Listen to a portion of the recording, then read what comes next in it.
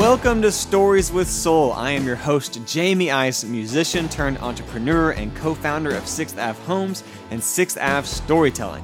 Over the past 10 years, I have launched multiple successful businesses and have become obsessed with all things entrepreneurship and marketing. I've been on a personal quest to unpack what it takes to make and grow a great brand. One thing that I've discovered is that stories are powerful and that storytelling has the power to set a brand apart. Join me as I dive into the stories of the heavy-hitting leaders, entrepreneurs, artists, and business owners in our community to hear their biggest wins, greatest losses, and their best business secrets. There's a story behind every great brand.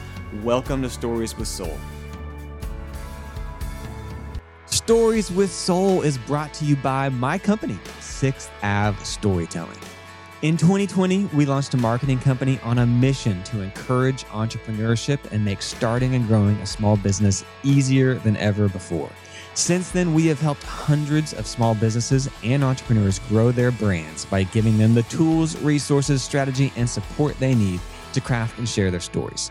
If you are thinking about launching and growing your own brand, schedule a meetup with me today. I would love to talk to you. Head over to 6thAveStorytelling.com and let me show you how the storytelling approach can transform your marketing strategy. This episode of Stories with Soul is sponsored in part by Project 202, the leader in experience-driven software strategy, design, and development. Whether you're looking to build a new software solution, redesign your mobile app, or kick off a digital transformation initiative, Project 202's customized approach creates solutions that work for your customers. Customer experience drives engagement, and cultivating that experience requires a ton of attention and time. Project 202 is local and has 18 years of design leadership. This team is an expert in using customer-centric methods to build compelling, data-driven customer experiences. Wherever you're at in your business journey, the diverse team at Project 202 will guide you from idea to execution. Go to project202.com. That's projekt202.com and click Contact to begin winning the hearts of your customers and exceeding your business goals today. Welcome to Stories with Soul. I am your host, Jamie Ice. Today, I am joined by someone that I've never actually met in person until today, and I have been an admirer of for quite some time, Leonard Firestone. I'm glad you're here. As mentioned, I'm about to read your bio in front of you. So Leonard co-founded the Firestone and Robertson Distilling Company, where he and his partner created TX Whiskey and TX Bourbon brands, arguably two of the biggest brands to come out of Fort Worth. As co-founder, Firestone was responsible for leading the organization's sales, marketing, and production strategies while scaling the business to become the largest American whiskey distillery west of the Mississippi. Correct. That's wild. In 2019, the F&R company was acquired by the second largest multinational spirits company in the world. Before his work in the distilling industry, Firestone worked in the broadcast and cable industries. He served as president and general manager of the ABC affiliate in Jacksonville, Florida, as well as being the co-founder of a children's cable television network. That's interesting. We'll have to dive into that. In 2020, he served on former Mayor Price's Fort Worth Now task force. This was a COVID-19 recovery committee which provided financial assistance to small businesses adversely affected during the pandemic. And he currently serves on the Fort Worth City Council and is active on several boards and committees, including the Entrepreneurship and Innovation Committee Chair, the Mobility and Infrastructure and Transportation, the Audit Committee. That doesn't sound quite as fun. And the Regional Coordination Committee, protecting areas around the Naval Air Station and Reserve Base. You're on the board of Trail Drive Management, which I just had Matt Homan in with Dickies. And, that was a fun conversation. And the Fort Worth Sports Authority. So welcome. You've done a lot. You're doing a lot. Thank you. And you're kind of retired, but kind of, but have a full time. I do. But first off, thanks for having me. Yeah, nice to be here. So I think one of the reasons I'm excited to have you on is one, I feel like TX Whiskey and TX Bourbon, the distillery, you guys created one of the biggest brands to come out of Fort Worth. Something that kind of became a household name, became popular. And then 2, you have sort of lived the entrepreneur's dream of creating something beautiful and meaningful that everybody loves, then also selling it so that it can grow even bigger. And now you get to retire but not really retire. But that's it doesn't feel like retirement. You've scaled, like you did it. You did the thing, sold it. And I mean, like, I've done a lot, but I haven't. It's like there's always someone that's the level above you, and so I've wanted to sit down and like meet you and pick your brain for quite some time. Coming out of it, like, do you feel like is there like another level that you're wanting to reach? Like, because in my mind, this is like something I'm like, you're like an inspiration. I'm like, I want to do that type of thing. Well, to answer the question, it's kind of bittersweet, because it was everything you described, from creating something from literally a piece of paper with Troy Robertson to scaling the business and having that exit, which, we always had in mind, and we had investors, and of course that was an expectation. But it was bittersweet because, it was our baby. And we had a lot of fun with it. We worked so hard at it, and it wasn't always easy. It's one of those things that now, looks like it was just so smooth. And it's never easy. They're never, ever easy. So we had our challenges along the way. It's a hard business. It's a very hard, competitive business. The spirit industry. Yeah, absolutely. Why do you say that? Well,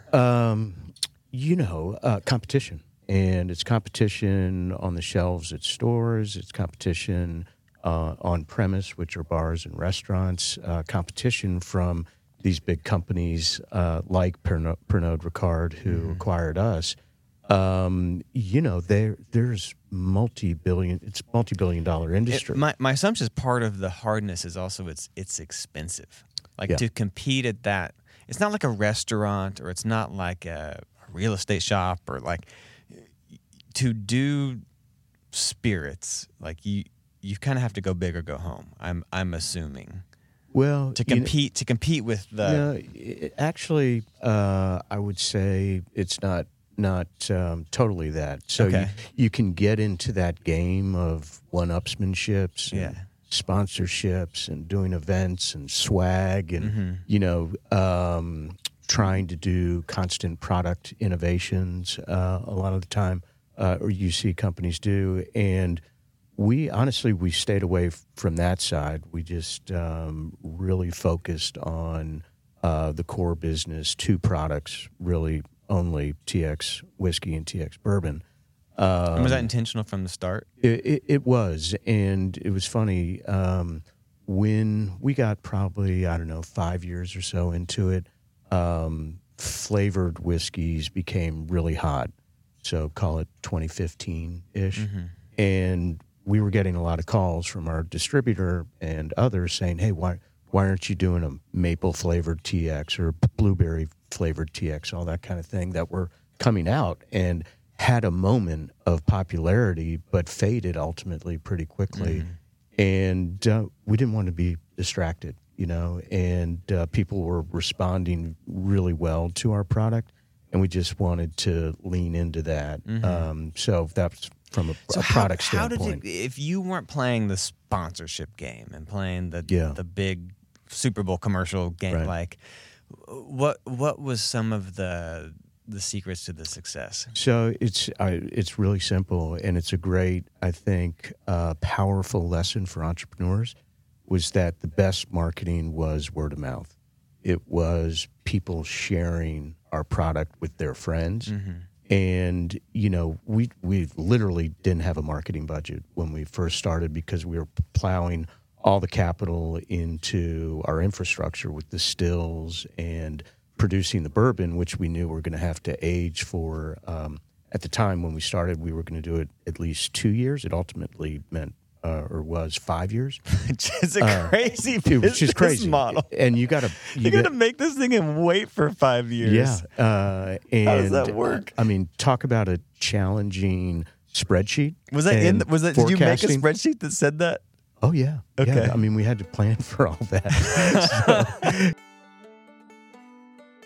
This episode is brought to you by my good friends at Visit Fort Worth. Visit Fort Worth is the official destination marketing organization of the 13th largest city, and I would say the greatest city, in the United States, dedicated to promoting Fort Worth as a premier business and leisure destination with thriving centers of creativity, culture, and commerce.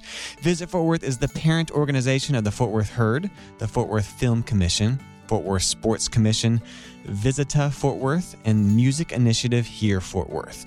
They are doing a lot of amazing things. For more information on Visit Fort Worth, head over to visitfortworth.com and follow them on social at Visit Fort Worth.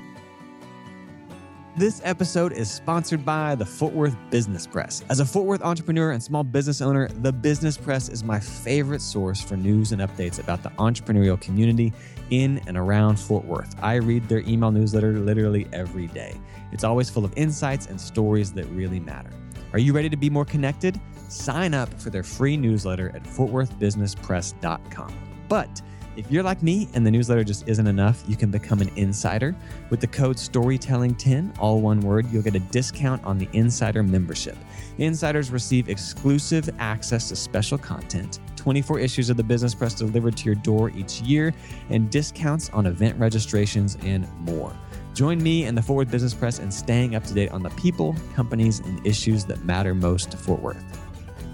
So, and, we were fortunate because TX Whiskey did better than anticipated, so we could wait longer financially for the bourbon to age because you could make that much quicker. We could.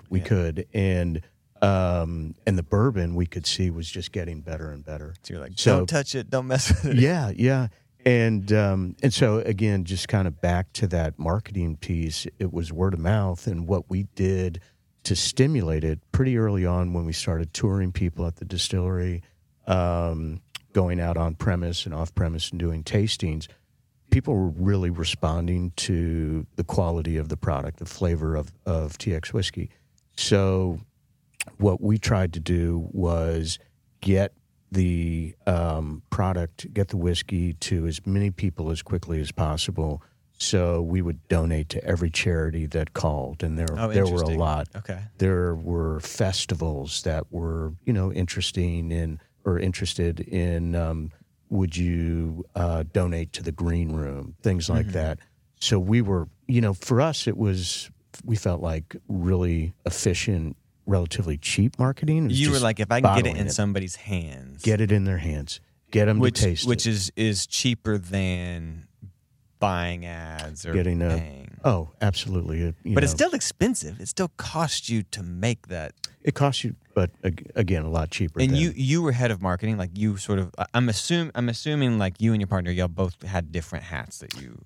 Yeah, we did ultimately at the start when there's two of us and then there was three. You're doing everything, and it was really complex because you have this product that we released into the market that you have to attend to, and then product that we're making every day and aging.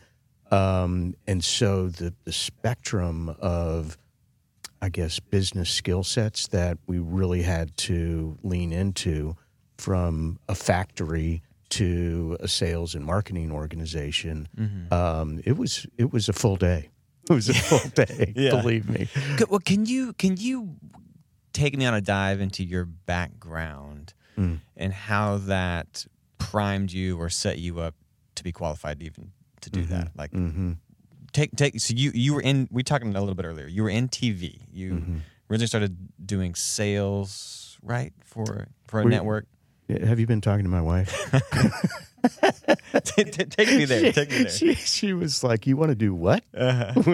When I told her that I wanted to start a distillery, which was a complete left turn, and you would not naturally make the connections that I had any business even thinking about, doing or getting into a business like that. And I think she said to me, she was like, "That seems more like a hobby than it does really your career and our family." And so Because your kids were young when the you kids were super young. And you said I and wanted- she was pregnant with our fourth when we launched it. and you went. So there was a moment where you went to her and said, "I want to do this for a career." Yeah. Why? Yeah. Well, I mean, listen. Were you making? Can you even make whiskey at home? Could you make bourbon at home? Not legally. Okay. Not legally. You're like bootlegging it in the. But I can tell you there's a picture of me with my probably 2-year-old son on my knee with a still in our backyard. It's terrible. You had a still in your backyard? Yeah. What does that look like? I shouldn't publicize that. It's in the past. You're on the city council now. No one will ever. Yeah, exactly. Statute of limitations. Yeah, gosh, I can't remember where we got it, but either fabricated. No, we bought it. We got it online somewhere. Which so you had to be into bourbon and whiskey. Yeah, I was always a fan. Did you become like? What was the point where you're like, I love this? Yeah, it was interesting. So I call it sort of the entrepreneur light bulb moment. So we can talk about what I was doing prior, but had a communications company which we sold in 2007, and was kind of looking for the next thing. So you had an exit before that. Yes. What was your communications company? That was a satellite uplink facility and a Spanish language children's cable network that we started. What does a satellite uplink? What does that even mean? It was a production facility like we're in right now with television, satellite uplink capabilities. So a studio that you could send content. Correct. So we were doing it and had a children's network. Yep. That was attached to that. Yeah. So we were managing networks. So it basically outsourced work where we would put together and air their programming and commercials, manage those elements, put them up on a satellite, and then that stream, if you will, goes to cable companies and satellite like DirecTV. And you started that? We started that, yeah. And was that in Fort Worth, or where was that? It was, and that's what brought me here. So I say we started it. We bought a facility that was going to go into a bankruptcy, so we took it through a prepackaged bankruptcy. And you were running a network, an ABC network before that. Is that correct? Before that, I was running the ABC affiliate in Jacksonville, Florida. Okay. Yeah. And then had this opportunity. Yeah. So it was interesting. So I worked for a wonderful company out of Washington D.C. where I grew up, and first job out of college was with them. Then I stayed with them for about 10 years. And my last position was general manager of it was basically a startup ABC affiliate in Jacksonville. So moved down there, got that a brand new building we built from the dirt. So a studio, studios, local news, hired 120 people, and you're running that show. And I was running that show. Meaning you're hiring and doing the P&Ls and doing the for sure the strategy. Correct. Okay. Every bit of it. that was sort of that's where those skills were initially picked up to run it. Really, yes, and I think developed. But the first job I had with the company was with a station called News Channel 8, which was a 24-hour local cable news station that serviced Maryland, Virginia, and Washington, D.C. Second one like it in the country. There's one in Manhattan called New York One, which we modeled after. And so I joined before we went on air. So it was really part of that process. And it was a startup. It's a total startup. And I mention that because I think that's where it got really in my blood, if you will. The hustle of starting. The excitement of a startup and the motivation of building a brand and building a product and the challenge. I really liked the challenge of that growth and introduction into a community. So I did that then with the ABC affiliate in Jacksonville, very similar, where complete new brand, literally a new channel on the dial, Okay. new call letters, new logos, new facility, new staff, anchors, And everything. they send you down there. They're like, They sent me down Leonard, there to do go that. start this thing. Correct. So you must Correct. be like, is your superpower kind of wrangling people, or is it numbers and like making things profitable, or is it this sort of marketing? How do I build a brand? Like, what's your sort of strength that they saw that they're like, we want you to be the guy that goes and. Yeah, I think it starts with people. Okay. And I don't know, honestly, but I'm sure you have some like. well, I mean, to do anything, if you're going to build a business, it starts with people. Yeah. And I think you can have a good brand, you can have a good plan, you maybe even have a good business plan, a good marketing plan, but unless you can bring good people on board and work as a team, because you can't do it by yourself, ultimately. Yeah. And really, literally manage people, motivate people, and find ways to get consensus to build and motivate and pursue a goal. I think it starts there, And the best thing, one of the best things, I should say, if not the top, with the experience with the distillery, was the partnership Troy and I had together.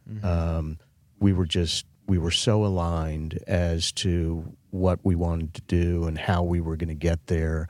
A partnership, business partnership, and people have probably heard this before. I mean, it's a marriage. We were together for 12, 15 hours a day in the early days.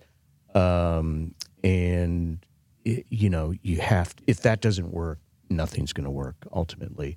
And The sum of your parts has to be bigger than both of you 100%, individually. 100%. And kind of check your ego at the door type thing, and enjoy working with each other, which we did, and talking with each other. I mean, God, we spent hours and hours just talking, and it wasn't necessarily at all about just what we needed to do that day, but just sitting and talking about almost dreaming about these moments where we would have long conversations about and give and take about where are we going to go, how are we going to do it, what do we invest in, where spend our money, well, ultimately who do we want to be, and that kind of openness and dialogue in a very free, open willingness There's to a be trust, wrong, a vulnerability. trust, Yeah. absolutely, be challenged, debate, all of those things. I think because of our relationship, made it work. Made it work. And really but did. the other kind of beauty of a partnership is different strengths and different weaknesses. Yeah. Could you articulate sort of what you felt like you brought to the table, and then what he brought to the table, and how it complemented you? Yeah, I mean, pretty simply, again, I mentioned earlier, we were all doing this, every job in every department at times in the early stages. But as we grew, Troy's got a finance background. Okay, so he's numbers. Private equity, Okay. absolutely. More operations, very mechanical. I mean, he designed and built the prototype for the leather top that became a real signature of our product. He did that in his wood shop at home. Oh, really? Like yeah. kind of wooden top with a little boot stamp inside. Did the prototype. So, and then also he's a super talent. He's a great artist. I mean, he's had paintings in his office, and is very creative in that way, and kind of technical in seeing something and then being able to technically execute on it. So that was very distinct from So he has my sort of a skill set. vision for the brand, kind of the style. I mean, that bit, both of us, Yeah. I think we worked together on it, but it just the way I was describing kind of the way I think his brain works. He's an artist who can technically make it 100%. Okay. Yeah, because he And has that numbers side. and number side, Okay. and where I certainly spent more time was outselling, and that was more my background. As I mentioned, the first job at that cable network was selling advertising. Yeah, and you got to pick up the phone and just call people. and did a lot of that, but also did a lot of making appointments and going in and doing that cold call and trying to sell a business on the value of our station and why they should advertise with us.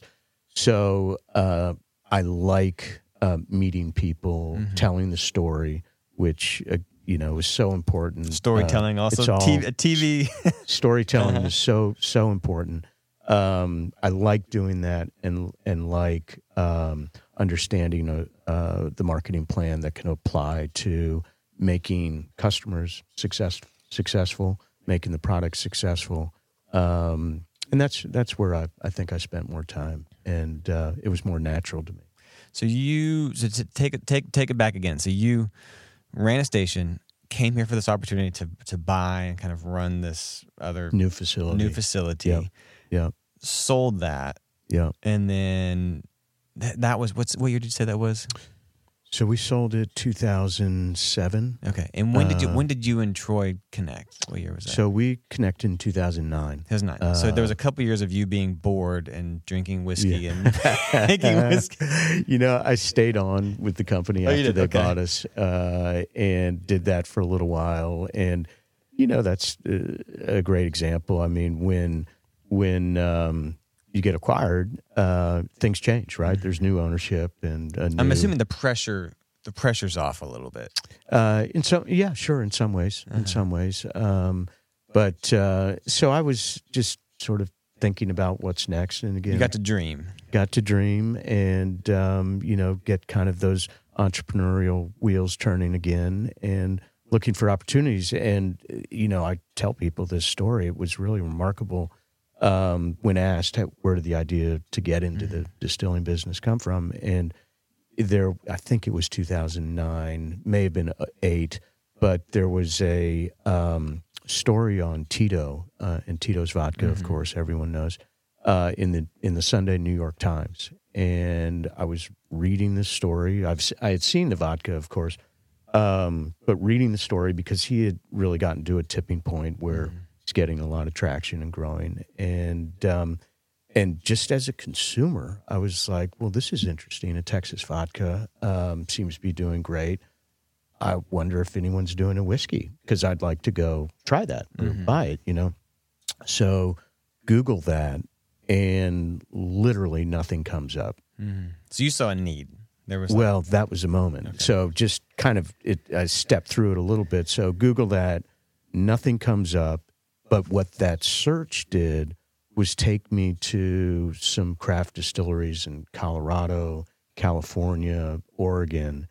And that was really the light bulb moment, because I could quickly see that here was a burgeoning industry yet to come this way.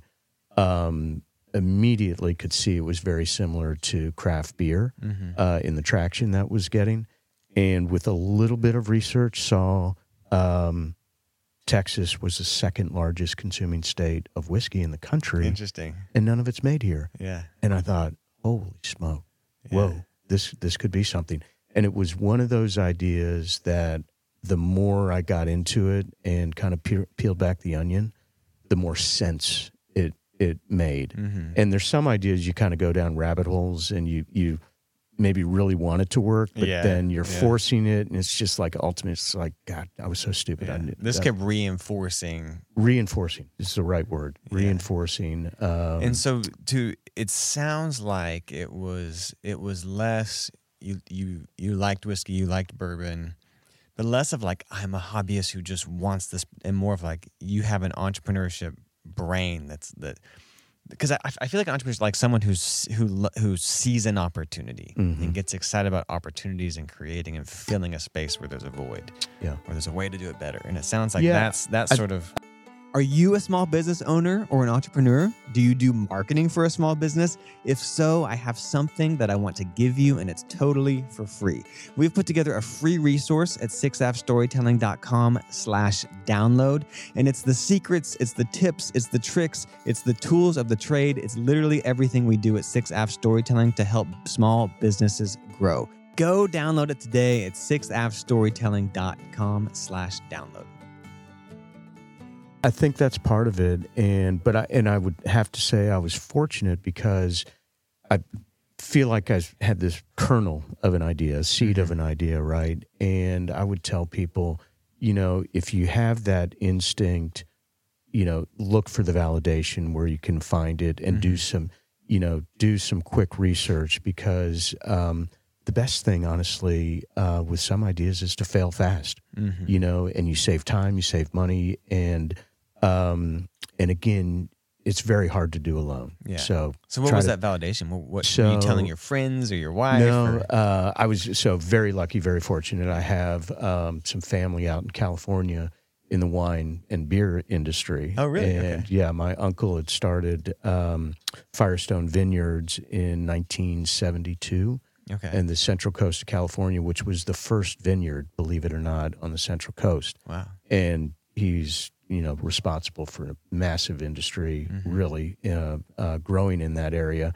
And his son, Adam, followed suit and then started in operating the vineyard, and then creating a great craft beer brand, Firestone and Walker, which is here in Texas and all over the country. So anyways. So you called them? Called them. I called my Uncle Brooks and said, hey, I have this idea. Here's what I'm seeing. And he was at that point probably in his early 70s, and he was like, I don't really know anything about that. Why don't you call your cousin Adam? Okay. And but I had been around the vineyard as a kid. We would always go to California in the summer and spend time out there, so kind of been around it and seen some things. So call my cousin, and he was like, yeah, it's the category's on fire in California, Utah. And he said, here are some things to think about. And was very, very helpful in that. Do you regard. remember what those things were? Yeah, location was one. Because so much of a vineyard success is also the experience. It's the experience. Also going to go to Napa, and it's these beautiful that's right. places. That's right. And so is that sort of, which I think that's, I would attribute that to a big part of your success, was you'll had this, when you were down off in the South Side, this cool West space, Vickery. and then you upped the game on that. Yeah, we did. Made Whiskey Ranch. Was that from your kind of cousins and California influence? Yeah, some input on location's important, because you need to think about the power of touring people in the facility. So he said that from like day one. Day one, yeah, absolutely. Make it experiential. It's an experiential brand because, it's a lifestyle brand. And, if I think of anything that relates to what I did prior in the television business, I certainly feel like I always saw the whiskey as, yes, a lifestyle brand, but it's an entertainment brand. Okay. And so I would always be looking for ways to develop content around the brand. And that served us well, I think, because it is entertainment at the end of the day. So, the location was key, the experiential aspect of it, the tasting room, very, very crucial and was very important to us. Good branding and a good distributor. So did you start kind of crafting a plan or even a dream in your head of like there's a product, but then there's also this brand and this place and this experience around it? That was in it from day one. Yeah, all those elements were in the business plan, honestly. And we I have to say we took a year to write the business plan ultimately. And did you start that? Did you start that before you met Troy? Yeah, you did. Yeah, I did, and Troy was doing the same. And it was, again, just serendipitous and call it just fate that we were both thinking about this idea and starting to do preliminary work on it, business plan, due diligence, that kind of thing. And he actually lived in the same neighborhood, or Wait, we lived in the same Did y'all know each neighborhood. other? We did. I Okay. was just about to share that we had met kind of socially, literally in the park of our neighborhood with our kids that are about the same age. Okay. And it was with the moms, and it was like, "Hey, how are you?" And chasing the kids around, whatever. And he's a little younger than I am, so just social circles weren't just immediately overlapped, but we had met each other that way. And again, one of those stories that I'll never forget. So I was home, probably working on the business plan, and he calls me, and he said, "Hey, I hear you want to get in the whiskey business." And I was like, "How would you possibly know that?" Because I literally only talked to my wife about it, and was just there trying to create a plan, and of course my cousin and uncle, as I mentioned, it just turns out by this time, it was probably 2009, there were a couple other guys, distilleries, Balcones and Garrison Brothers, that have gone on to do great things as well. They were just a little ahead of us, and so Troy was down at one of them. I'm forgetting which one, and I had been there. Oh, it was Garrison, and I'd been there the week before, and so Troy went down, and he was with Dan, and Dan said, "Where are you from again?" It's like, Fort Worth. And he was like, "Oh, another guy from Fort Worth was just down here last week." And you weren't down there just tasting. You were down there asking questions. And, Yeah, getting a tour, kind of more of a deep dive, and Dan was pretty gracious about that, just kind of sharing his experience, and it was the early days for him as well. And so Troy and I literally said, "Well, let's get together for lunch." Went to lunch the next day, kind of mapped out where we were in the process, which we were almost in the identical spot. Was there any apprehension of like, I Sure. don't want to show him all my, Yeah, for sure. my whole spreadsheet? Yeah, no, Or for my- sure. For sure. I mean, it was a little bit of that feeling out process, but I mean, that went pretty quickly, honestly, because good rapport. And, another lesson is listen, when you get two, you can go against the world. There's I think a famous quote about that, but one, you can be pretty alone, and it's isolating when you're the only guy trying to trumpet an idea, versus two, you get that partnership, you get that ability to really become better. You egg each other on. bounce Lift ideas. each other up. Yeah. All that stuff, which is ultimately so important, because there are hard days. There are hard days. And some of our hardest, honestly, were, operationally, we had some challenges, but raising money was brutal. Brutal. We just thought, we'll go get this done. We've got the business experience behind us. I mean, I had 20 years, 25 years. But Troy neither of you had made. neither of us had made any whiskey. You had some in your backyard. Was it good? Were you like, was that what you brought to like, hey, I need a bunch of money. Yeah. Were you letting them taste the stuff? Like, was the stuff that you made yourself No, good? that was part of the challenge. We didn't have anything to share. Okay, it was just an idea. And believe me, what I made, we would not share. Okay, it was just vision and idea. An idea. Yeah. And you had to go convince people to give you a lot of money. Yeah. And because it's one thing, like, I need to buy the equipment to make whiskey. It's another to, I want to create an experience, and I need real estate, and I need a tasting room. And I want your investment.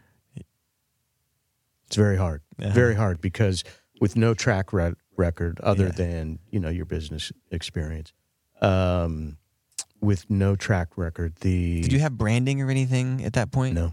Nothing. No, It's we just didn't. spreadsheets. Yeah. Spreadsheets and your story. And a really good business plan, as I mentioned. Okay. I mean, we were so thoughtful about it. And that's where our experience really paid off. How did you know what the numbers were?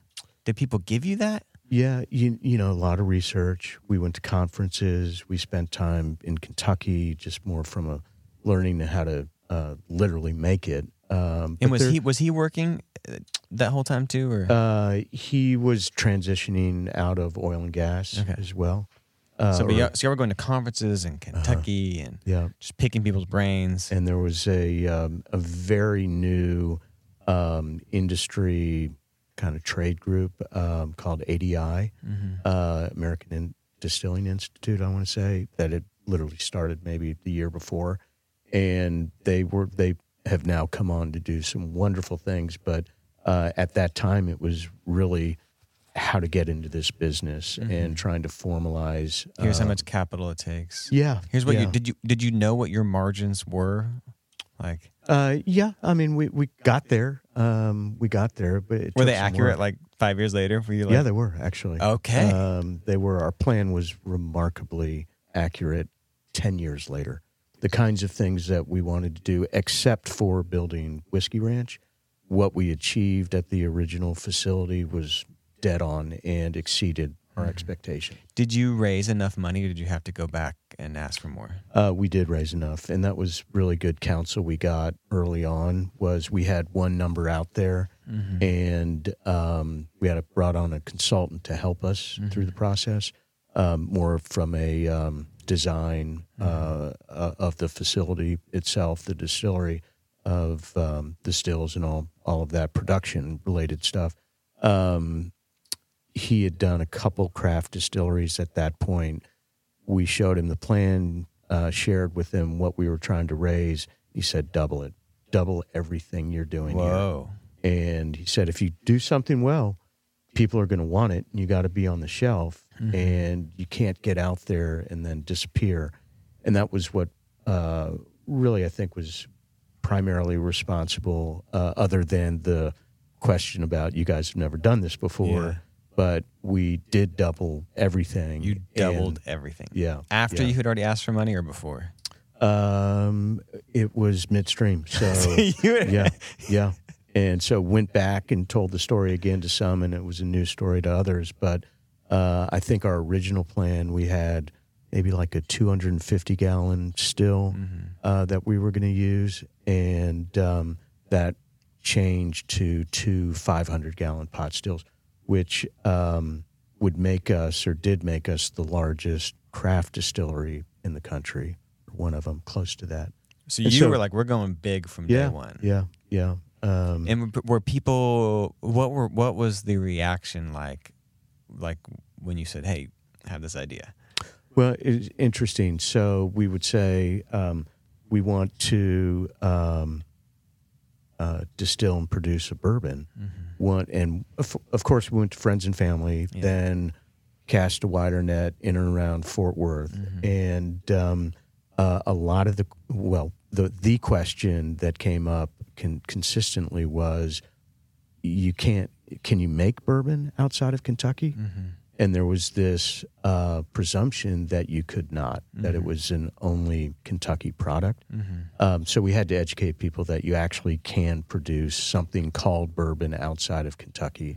And our story, I think, once we started to really hone in on the key elements of that question and answering it, other than just, yes, legally you can do that, we honed in on the fact that Texas was actually the perfect place to make bourbon because you could get all the grains here. And it was going to have this distinct Texas flavor as a result of sourcing the grains from me. So that was, in a way, very helpful. Did you have the whole Texas brand in mind? Like, did you have that concept yet, or we no? We didn't. It was classic. Probably over the year that we were writing the business plan, we had a whiteboard up, and we had several hundred names, brand names, and just look at them and study them, talk about them, and just as I was sharing earlier, just sitting in the office and dreaming, talking, and eliminating in that case the brands until we kind of narrowed it down. And I had Pat Green as a guest a few weeks ago, and he was like Texans buy Texas. Yeah. There's right. something Yeah. which y'all tapped into. I mean, Right. there was an element of like, not very many people are doing it, and then Texans love. We have this like Texas arrogance and pride that we Yeah. just love it. Well, that's very true. And once we saw the TX was available, that was kind of exciting to us. And so we also in the plan, and it related very quickly to that brand.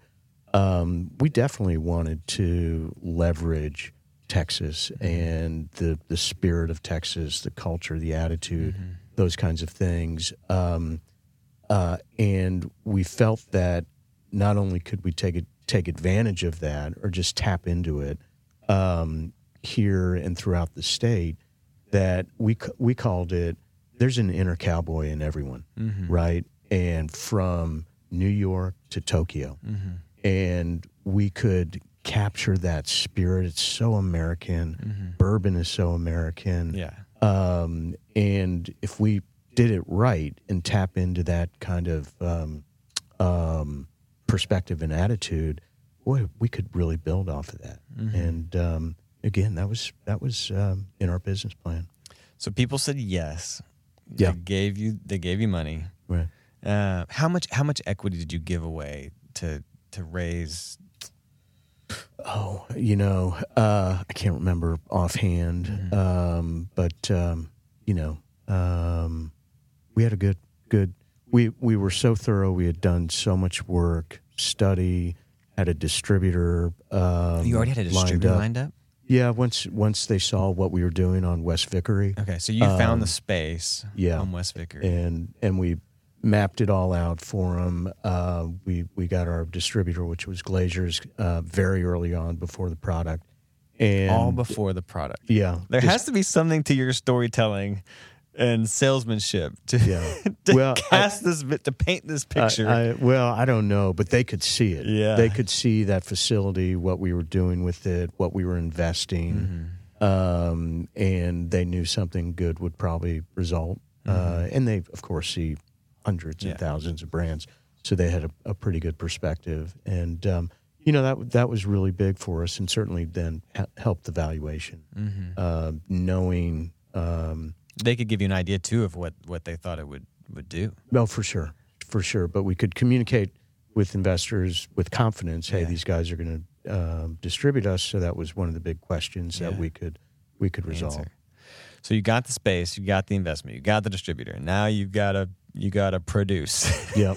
You gotta make the thing. Yeah. And you brought on Rob, right? Rob is the Rob Arnold was our head distiller, and you brought him on very early, or had y'all made it first, or did you bring him on to help? He came on to help and was part of that. The three of us really designed the whiskey and the bourbon together.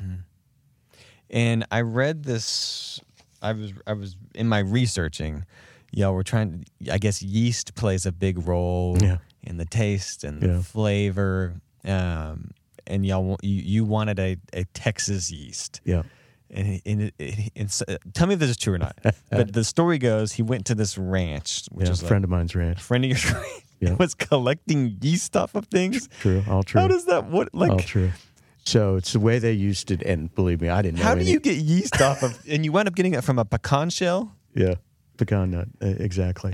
Where is the yeast? So how does that work? The old school way to do it. It's called jug yeast. Okay. And believe me, I didn't know any of this until Rob joined us. Other than when I asked him the questions, what are our options for yeast? You can get off the shelf ones, and I said, well, how did they do it before these big companies provided yeast off the shelf? They do something called jug yeast or a wild yeast, and it was literally they would put one of those glass jugs, kind of like an Ozarka water bottle or something, put some sugars or something in the bottom of it, set it out, and let the wind take over and see what's captured. And Rob did the same thing. So you just got a bunch of jugs, yeah, and put a bunch of random things all over DFW. And sticks things. What else? What besides pecans? What else did you try out? Fruits, grasses, Okay. barks, Basically. So just And yeast grows. yeast grows. So you begin. So a couple critical This things sounds happen. so funny. It was crazy. And ultimately, kind of the end of the story is what we succeeded at was getting a Texas yeast that helped that story of the product story of provenance, which is really important. Mm-hmm. But how we got there was fascinating because it was a couple key players. One, Rob being able to have the capability to even go do this as a scientist, to know how to go capture a wild yeast. That was something not everyone has that skill set. And a friend of mine's very involved at TCU, and I called him and said, hey, happened to be an investor in the company as well. Said, hey, we have this idea to capture a wild yeast, and our head distiller thinks he can do it, but we need access to a lab, a science lab with some sophisticated equipment. Mm-hmm. We would love to get into TCU and do that work there. He called the chancellor. Chancellor thought it was a cool idea, called the dean of the biology and chemistry departments. We went in to see them after talking with the chancellor, went in to see them. They thought it was a great kind of exercise. Yeah, what a fun experiment. Yeah, faculty, students could get involved in, and gave Rob complete access to the labs. And so all these samples that he got from around DFW, including the one from my buddy's ranch down in Glen Rose, brought them into the lab, see what would grow, begin testing them to see if they show signs of being able to ferment something. And then we got it down to probably 3 or 4 candidates that were working. Yeah. And then literally off the Petri dish, you're smelling it, and you get different aromas from the Petri dish. And there was one that we all really liked, which happened to be the pecan nut. Which is the state tree of Texas, and you got it from a ranch in Glen Rose. Yeah. I mean, it was really stars aligned. It was really extraordinary. It was like God wanted TX whiskey to exist. I think so. And that's what you use today. You use it today. And so Absolutely. do you just get lots of you're making these giant jugs of? We did. Oh my gosh. So it was. That sounds like an arduous process. It was because you had to make a batch every week, and so one of us was down at the distillery because you had to. There's a term for it, but basically you would take the yeast and you'd start it from maybe 24 ounces, and you'd have to grow it, the liquid, ultimately to put in our fermentation tank at the right level, which I think was 5 gallons. You had to make like a lot of it. You had to make a lot of it, and it took a week-long process. So one of us was, managing that every day, including Saturday, Sunday. We would have to babysit propagate the it. yeast. Yeah. Propagate. Yeah, you're propagating it. So it was very time-consuming and laborious to do that, but we were committed to it. And that's what gave it its unique flavor. Yeah. Because the other thing that's interesting, I feel, about what you guys did is it's an aspect of it. It did not taste like anything else. Are you talking about the bourbon or the whiskey?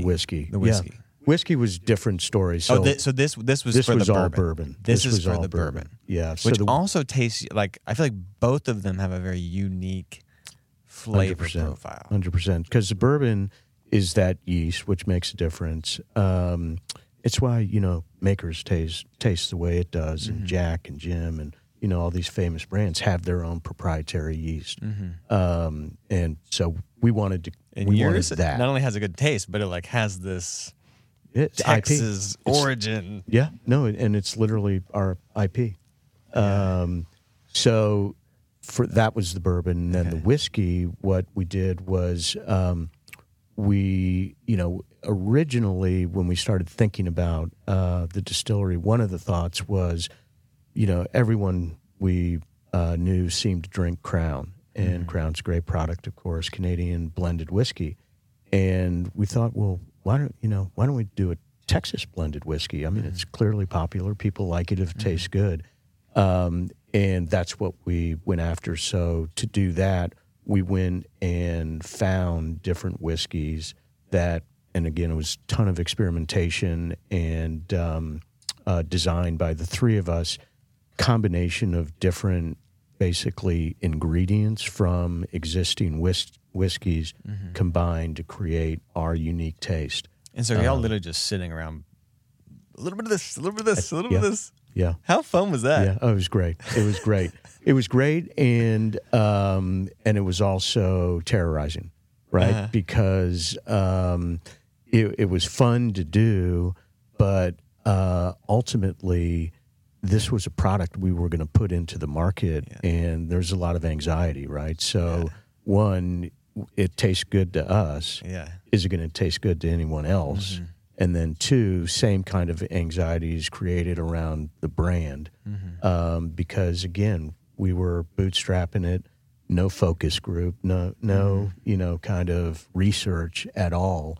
In both cases, product and brand, which arguably there's not two more important things than that. Yeah, it's everything. And it's a moment where we had to say, okay, it's a go. Do you remember both. that day when you were like, "That's it"? Yeah. I mean, for the product, we had a couple different examples. We all took it home for the weekend, came back, and everyone said, "This is the one." And it was very unique. Very unique. And so you're kind of taking another chance there. It would have been safer to say, let's make it taste like correct Makers, or let's make it taste. But you guys, you made it. It had this like vanilla, oaky, cinnamony thing. Yeah, and it did. And I think ultimately now looking back at the product from that perspective, I would say we created and gave people something they didn't know they wanted. They had a perception of whiskey, particularly women, which was one of the biggest surprises we had, was the number of women that told us this was a whiskey they could drink. Because it was so smooth. Because, traditionally it's going to burn, it's going to hurt, that kind of thing. Ours did not, and that was a big surprise. So when I say that we gave them something they didn't know they wanted, it was flavor and just that mouthfeel, kind of all the details around it was super, super helpful from a product standpoint. And then, we work with a graphic artist on the packaging, except for the top, which Troy did, as I mentioned. But we decided we liked TX, and we did a couple different versions of it. And I don't know what it was, but when we got the email with the vertical orientation of the letters, we're like, that's it. That's the one. You just had the feeling. Had the feeling. Did you have the bottles already? Because your bottles were unique too. Because everything traditionally has like angles and there's lines. I think we had sample bottles. Yeah, we had certainly different versions. How do you get bottles? Do you go to like, is that made in China or something? Or in, well, there's bottle manufacturers. Did you design it, or there was like, here's an idea? The whiskey bottle was what they call a stock bottle. So that was the most affordable route to go with if you look closely, you'll probably see that bottle with other brands. With the TX orientation, it just kind of felt different than those other ones. But again, as a startup, that was the right way to go from an affordability standpoint. What we did with the bourbon was kind of the next level of choice is to do a custom bottle where you design it, they create a mold, and a factory produces it, and it's your trademark and IP.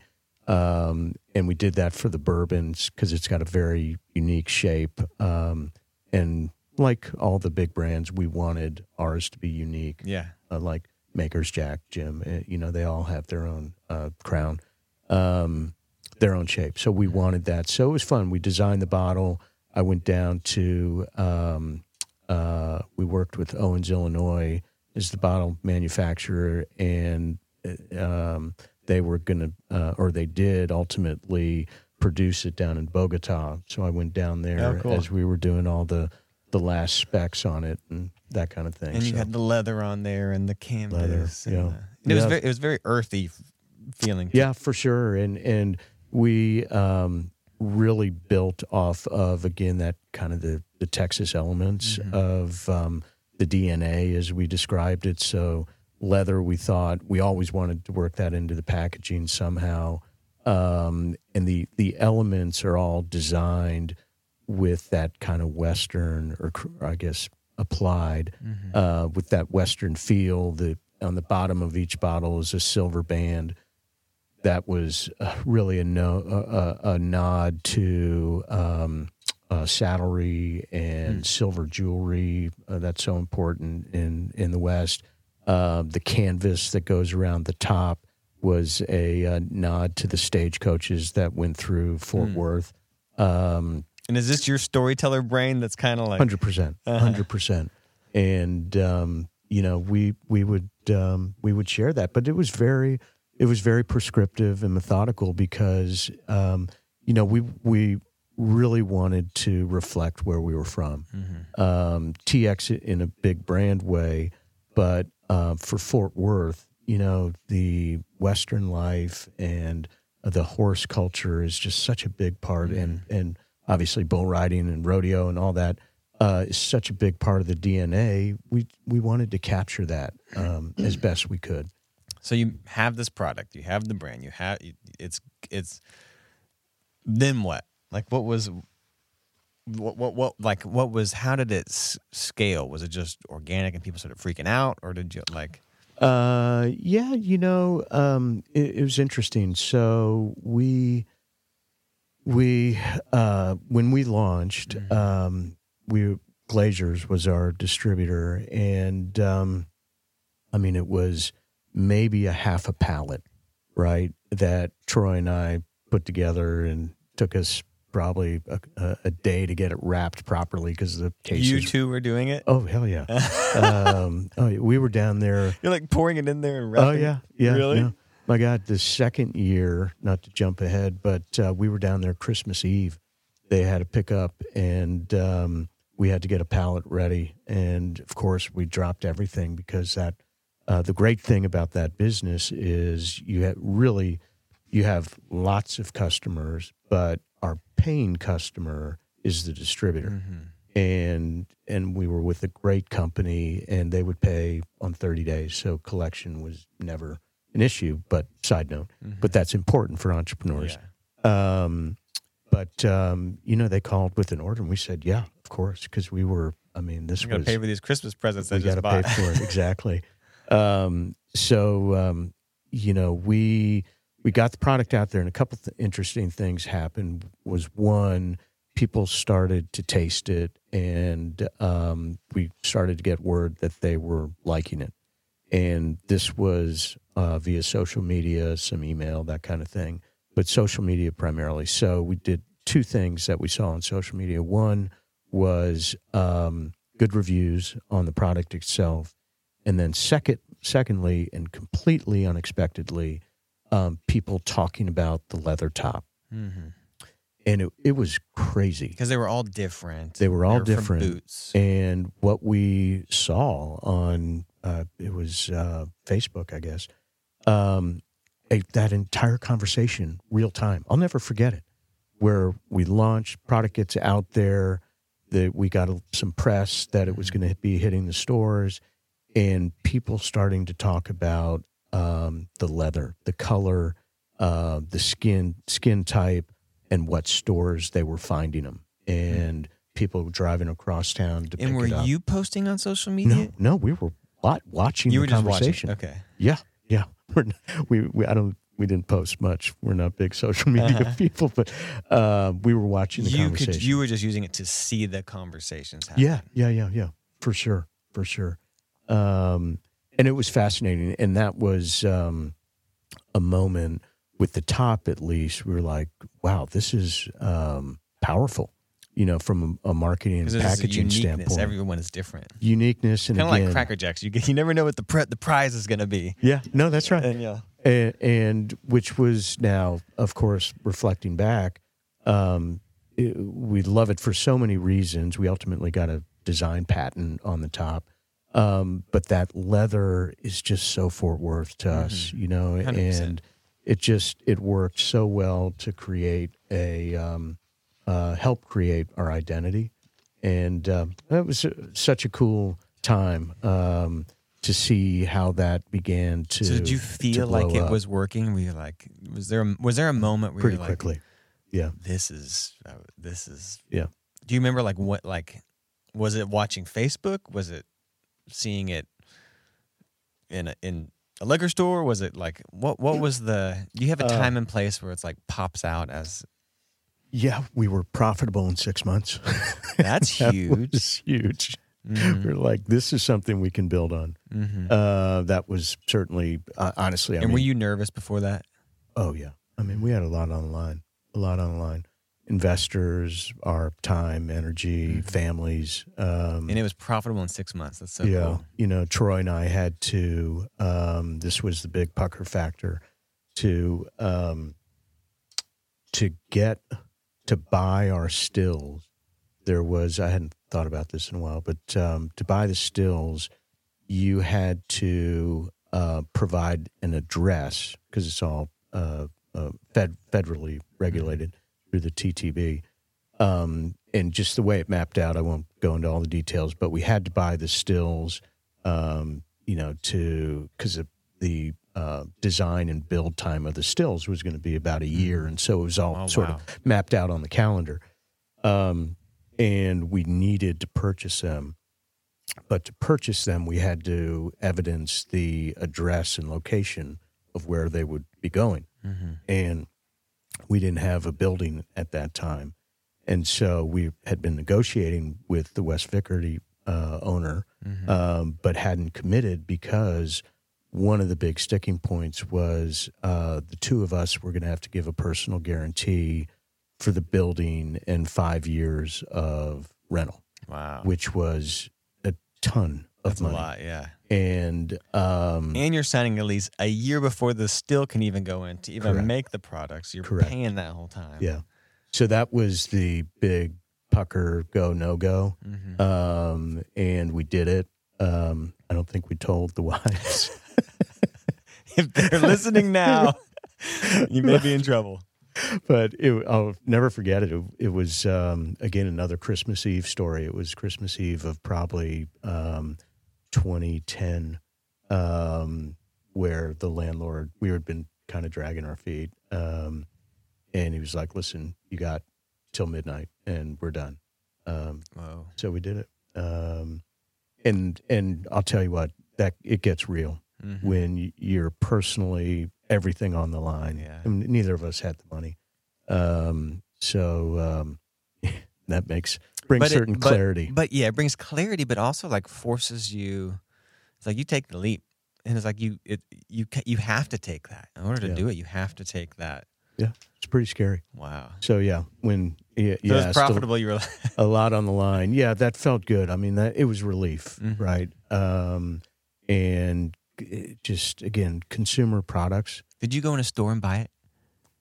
Sure, of course. But a consumer product, you never know. You never know, right? How people are going to react to it, and so it was a relief.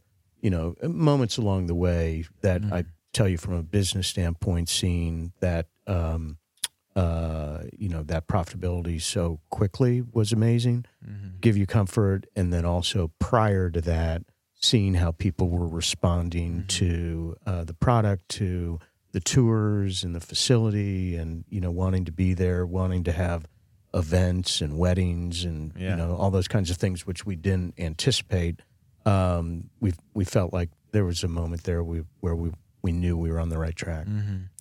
Do you remember the day when the bourbon came out officially? Oh yeah, I drove down there because it was how many years later? 5 years. 5 years. So I think it was December 16th of 7/16. The whole city was abuzz. It's finally coming out. We're finally going to taste the thing. It was really. And I remember I drove down there because I live up the road in Fairmount. And I was like, Okay. oh, that sounds fun. I'll go check it out. Yeah. And I was like, hell no. Yeah. So it's like 2,000 people outside. Yeah. We had no idea, honestly, and there's no way we could ever recreate that. But The line around the building. around the building, there's probably 3,000 people, and I feel so fortunate because so many people work so hard to get to that point. Number one, with our team, and so that was a remarkable moment for everyone.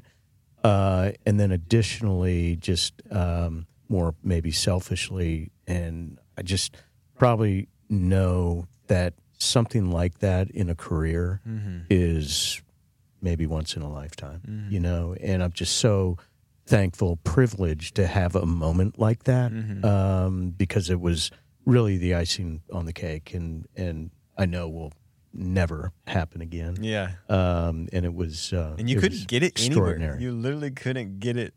It was sold out at all these stores. I think we only had, I want to say it's like 500 cases that went out. Wow. Because it took you 2 years, 5 years. That was 5 years. It took you 5 years to make that. Yeah. So that was a really, again, cool moment for the company, cool moment personally. And you had to staff up. You had to. Yeah. Because I think by that time we had made the decision, probably in 2015, to scale the business, and very purposefully, again, one of those long, multiple conversations between Troy and I, to scale the business. And so we were doing well, and again, won't forget it. But to scale means you have to reinvest. It means we're kind of doubling down. Yeah, and you know, by that time we were doing pretty well, growing our footprint in production. We saw other competitors now getting into the space in Texas, and you know, our instinct was somebody's going to scale in a significant way, and literally we had this conversation. Well, why not us?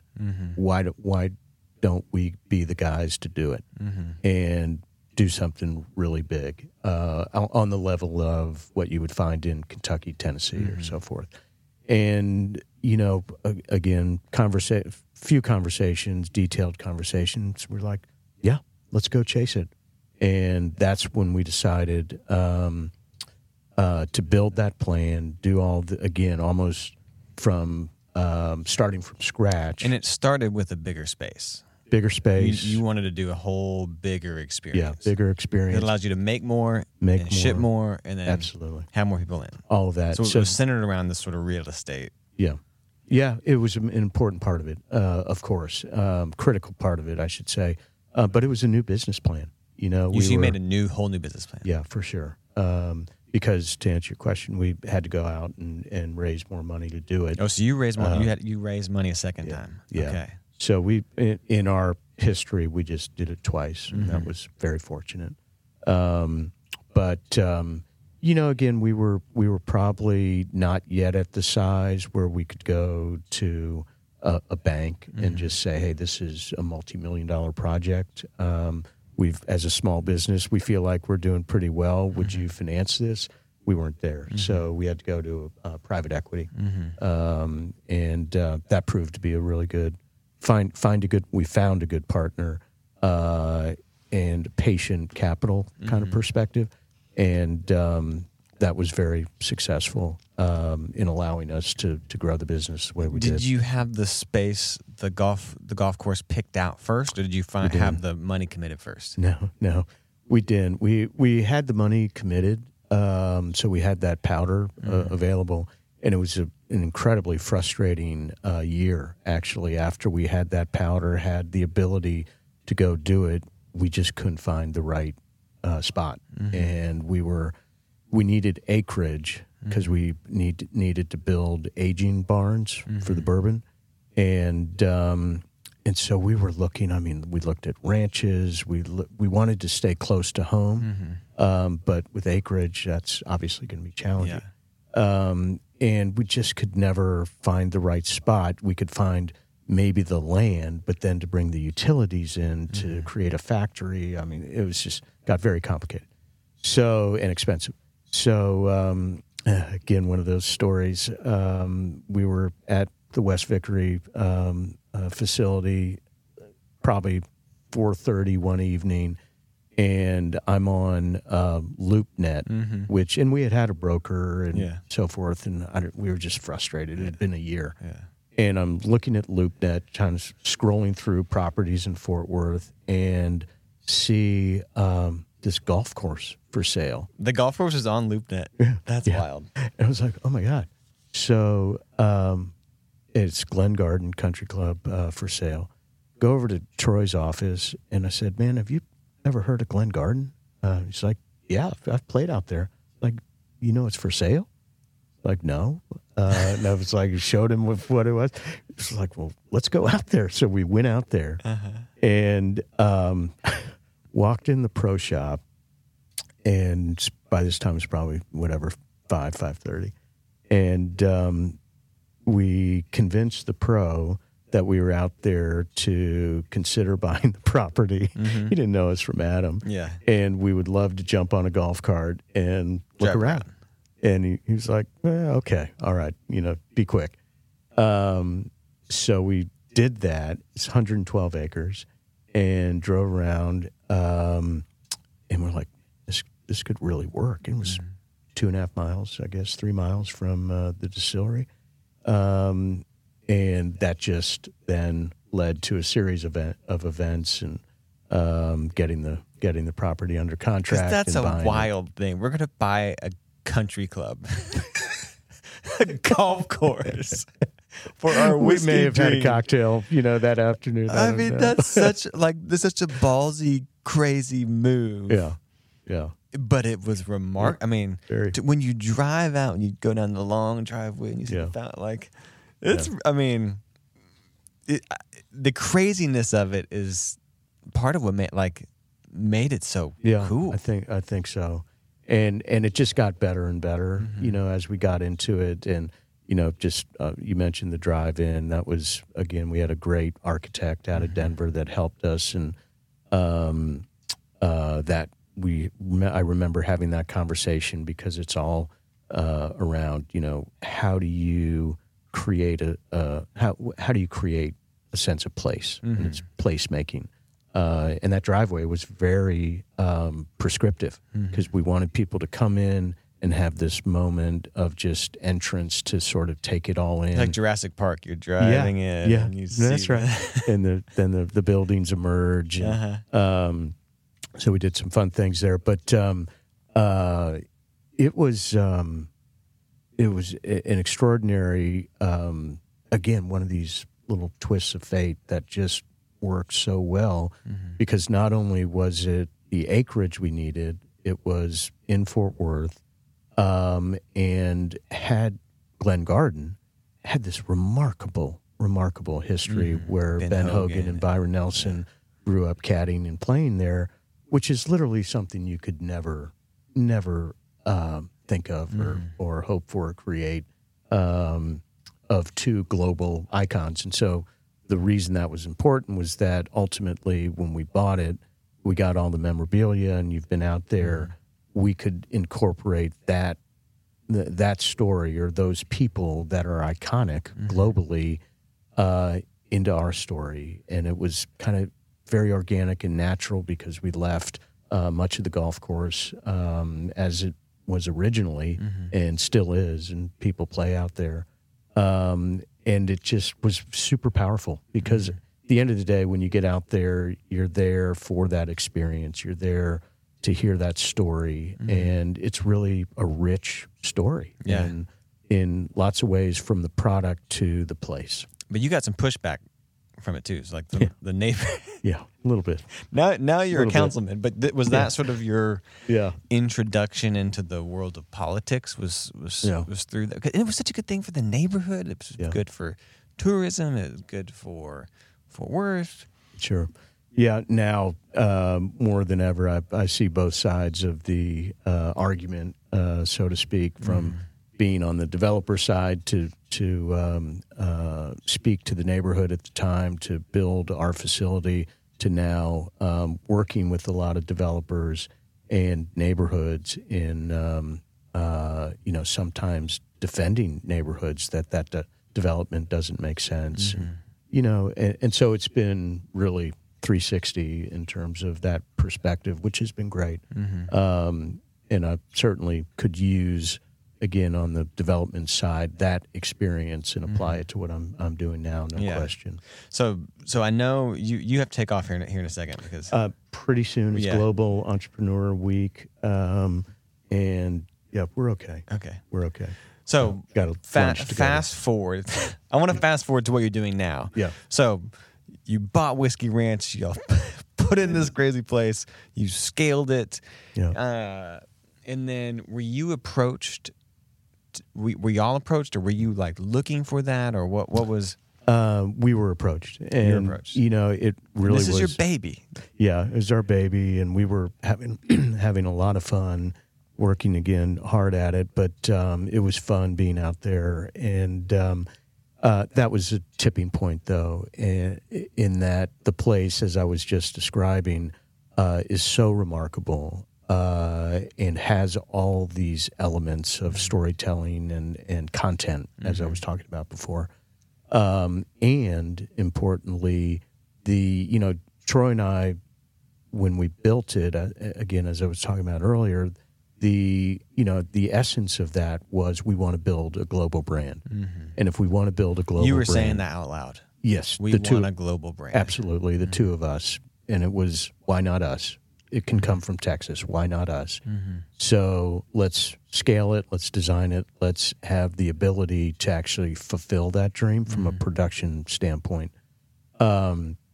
So once we did that, it was very clear that the combination of things of a good product, a great facility, the ability to scale to produce the juice for the global audience, global consumer base, those are the elements that are important to multinationals. That we had always thought of, down the road, that could be an exit for us. And building Whiskey Ranch and seeing how, honestly, I'm very proud of it, as you would imagine, but well done it is, and kind of checks all those boxes. There were many that came knocking very quickly, and we were getting market share, and then we had this facility, and so those conversations started not long after that we built the ranch, and as I said, all the top guys came by to see us. And y'all had to make the decision. And you did. Yeah. Well, it was fun or funny that we ultimately did, of course. But again, for entrepreneurs, the strongest position that we were in, the greatest leverage that we had in those conversations was that we could say no. And that happened. That happened even at West Vickery, and then happened early on with Whiskey Ranch. We said, no, we're not ready. We're not interested. We're having fun. We're building something. And as intriguing as that is, we're just not ready. And I think that was unexpected. Yeah. And that happened actually when we were raising money the second time, when we were talking to people, because we were popular enough that people were kind of pursuing us. And again, when we were negotiating, we were like, no, we don't have to do this. We don't need to do this. This is fun. It's working. Yeah. We just spent years designing this, this golf course, and now it's finally done. And it's a really lucky position to be in. And so, and the other thing is, like, you get to see it go to the global level. You get to kind of entrust it into someone that now knows really how to do that. Yeah. And now, knowing what we know, we would obviously, as entrepreneurs, you figure things out, but what Pernod does for us is they're a great company out of Paris. And just one small fact about them is, they have global brands that we all know, Jameson, Absolute, others.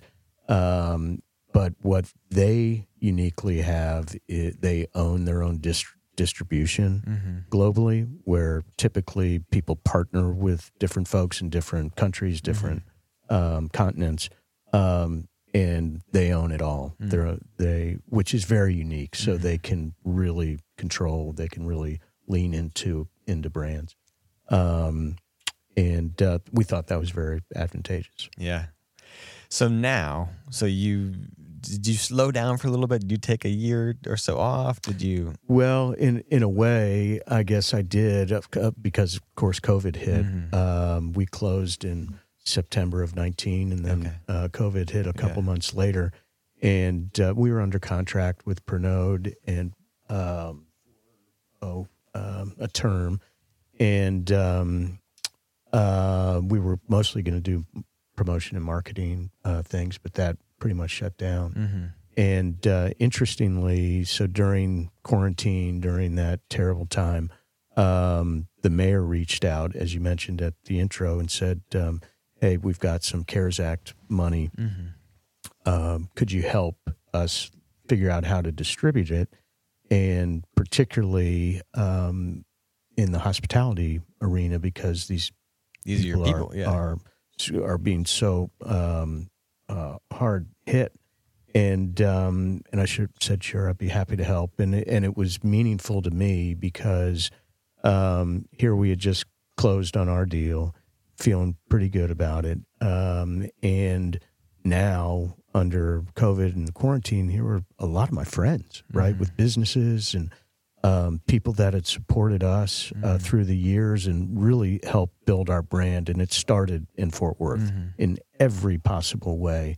The support we got, people were hurting, and I was like, absolutely, I'll help. And so just quick story. So I started doing that, and the council member at the time, Dennis Shingleton, we were talking one day, and I was telling him, hey, this is really rewarding to be helping the community in this way.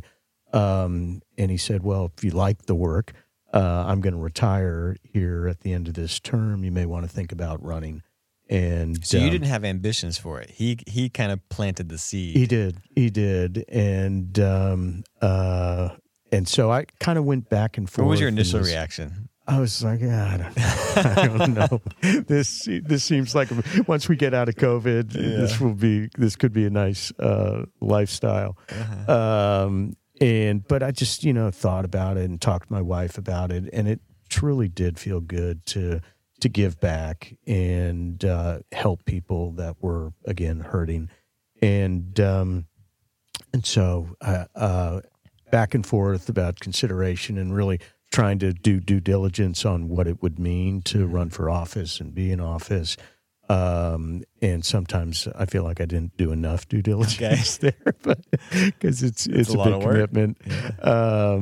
But ultimately talked to enough people and felt like, hey, this you'd be good at it. We think you'd be good at it, and give it a go. And so I decided to run.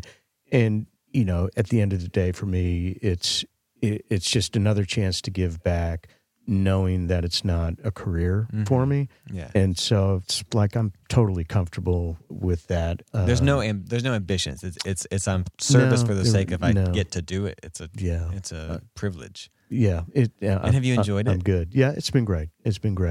It is a lot of hard work. Your favorite part of the job right now? Favorite thing you get to do? Economic development. And really following the mayor's leadership. Mayor Parker is just doing such a great job. She's really fun to work with. She's fantastic. Yeah, is just the best, and has a good direction for the city, a good vision, and is following through with that.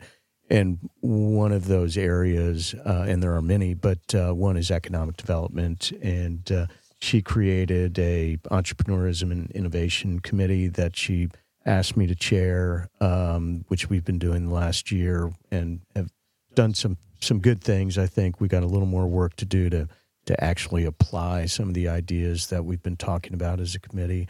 But I think it just, the committee in and of itself is such a great example of the vision that she has, because it is entrepreneurial in and of itself. I don't know of many other cities that have something like it, but it's really just helping to stir the conversation. And there are other ones going on, like Global Entrepreneur Week, that I'll be going to here in a minute. But and it's just great. You can sort of feel it's a young council, young mayor. We're growing so fast, 12th largest city in the country now. Because you built that ranch, people want to come see it. Yeah. Indeed. But, it's sort of this generational change, and I can feel it happening in a different way than certainly in our whiskey sales, but see it in, the growth that's coming in the conversations I'm having at City Hall to really see firsthand how people are so excited about Fort Worth and why they want to come here. Yeah. And, the big challenge is, taking advantage of that without losing our back to that DNA thing, that core DNA of what makes Fort Worth so cool and why we all enjoy living here. I love it. When you think about legacy and that sort of idea, what does that mean to you? What do you want your legacy to be or be remembered for? Well, interesting question. I would think, first off, great husband, great dad. Kids are the legacy in my mind, and hopefully providing them the right structure and tools to go on and do great things and have great families. I think that would be a fantastic legacy, number one. And then, more professionally, I would say it's a body of work. And I look at sort of these different things that I've done in my career that all, somewhat are linked, but are very distinct and different for different reasons at that time in life that I pursued. And that's been pretty gratifying. And, so it's a body of work of things that you enjoy doing, number one. I find satisfying. You make a living at times when you need to do that, obviously. But, doing things that excited me and I'll tell you, the running for city council is a really good example of this that I share with my kids, which is get out of your comfort zone, and this was the most uncomfortable I've ever been. You're in the crosshairs, you're in the public eye when you do that. Yeah. Just have no idea of what it's like to be a candidate, what it's like to be in office, what the expectations are, very, very unsettling at times. But you get through it and you grow and you learn. And I feel that's certainly happened every step of the way from city council to, that first job selling advertising and walking into somebody's store and introducing myself and trying to sell. It's uncomfortable, but, you work at it long enough, you get better at it. And you do those things inevitably, at least for me, stimulates other ideas, stimulates other thoughts and sort of what could be exciting. And what could I do that would be interesting. And what a great lesson to teach. Get out of your comfort zone. I think so. Yeah. I think so. It's important. Well, this is a great conversation. Thanks for sharing your story. I appreciate it's inspiring. And just, I think there was a lot of strategy and you tapping into some really beautiful, neat things just with all of it, but also just hearing some of the providence behind some of it as well. Just from the loop nut story to the pecan it's cool just hearing some of those moments. Like, man, there was some favor there. Like God was had a course for you, and you were chasing it down, but also like, man, just his hand was some on divine it. moments there too. His hand was on it. Yeah. My wife and I talk about that quite a bit because there was just some extraordinary things that were beyond planning and good timing or good luck that fell our way, and we're just incredibly fortunate for that. I love it. Well, thank you so much. I appreciate it. I've enjoyed it. All right. I've enjoyed it. Thank you. Congratulations, you made it all the way to the end. Thank you so much for listening to this week's episode of Stories with Soul. If you enjoyed the interview and like what you heard, please help us out and share, subscribe, and like anywhere you listen to podcasts. When you share and subscribe, it is insanely helpful and allows us to keep producing new episodes. You can always join us directly in the studio by watching the video version on our website, 6thAveStorytelling.com. Stories with Soul is brought to you by 6th Ave Storytelling, an organic marketing company building standout brands on the foundation of story. You're obsessed with your business, and we want to make the world obsessed with it too. Thanks for listening.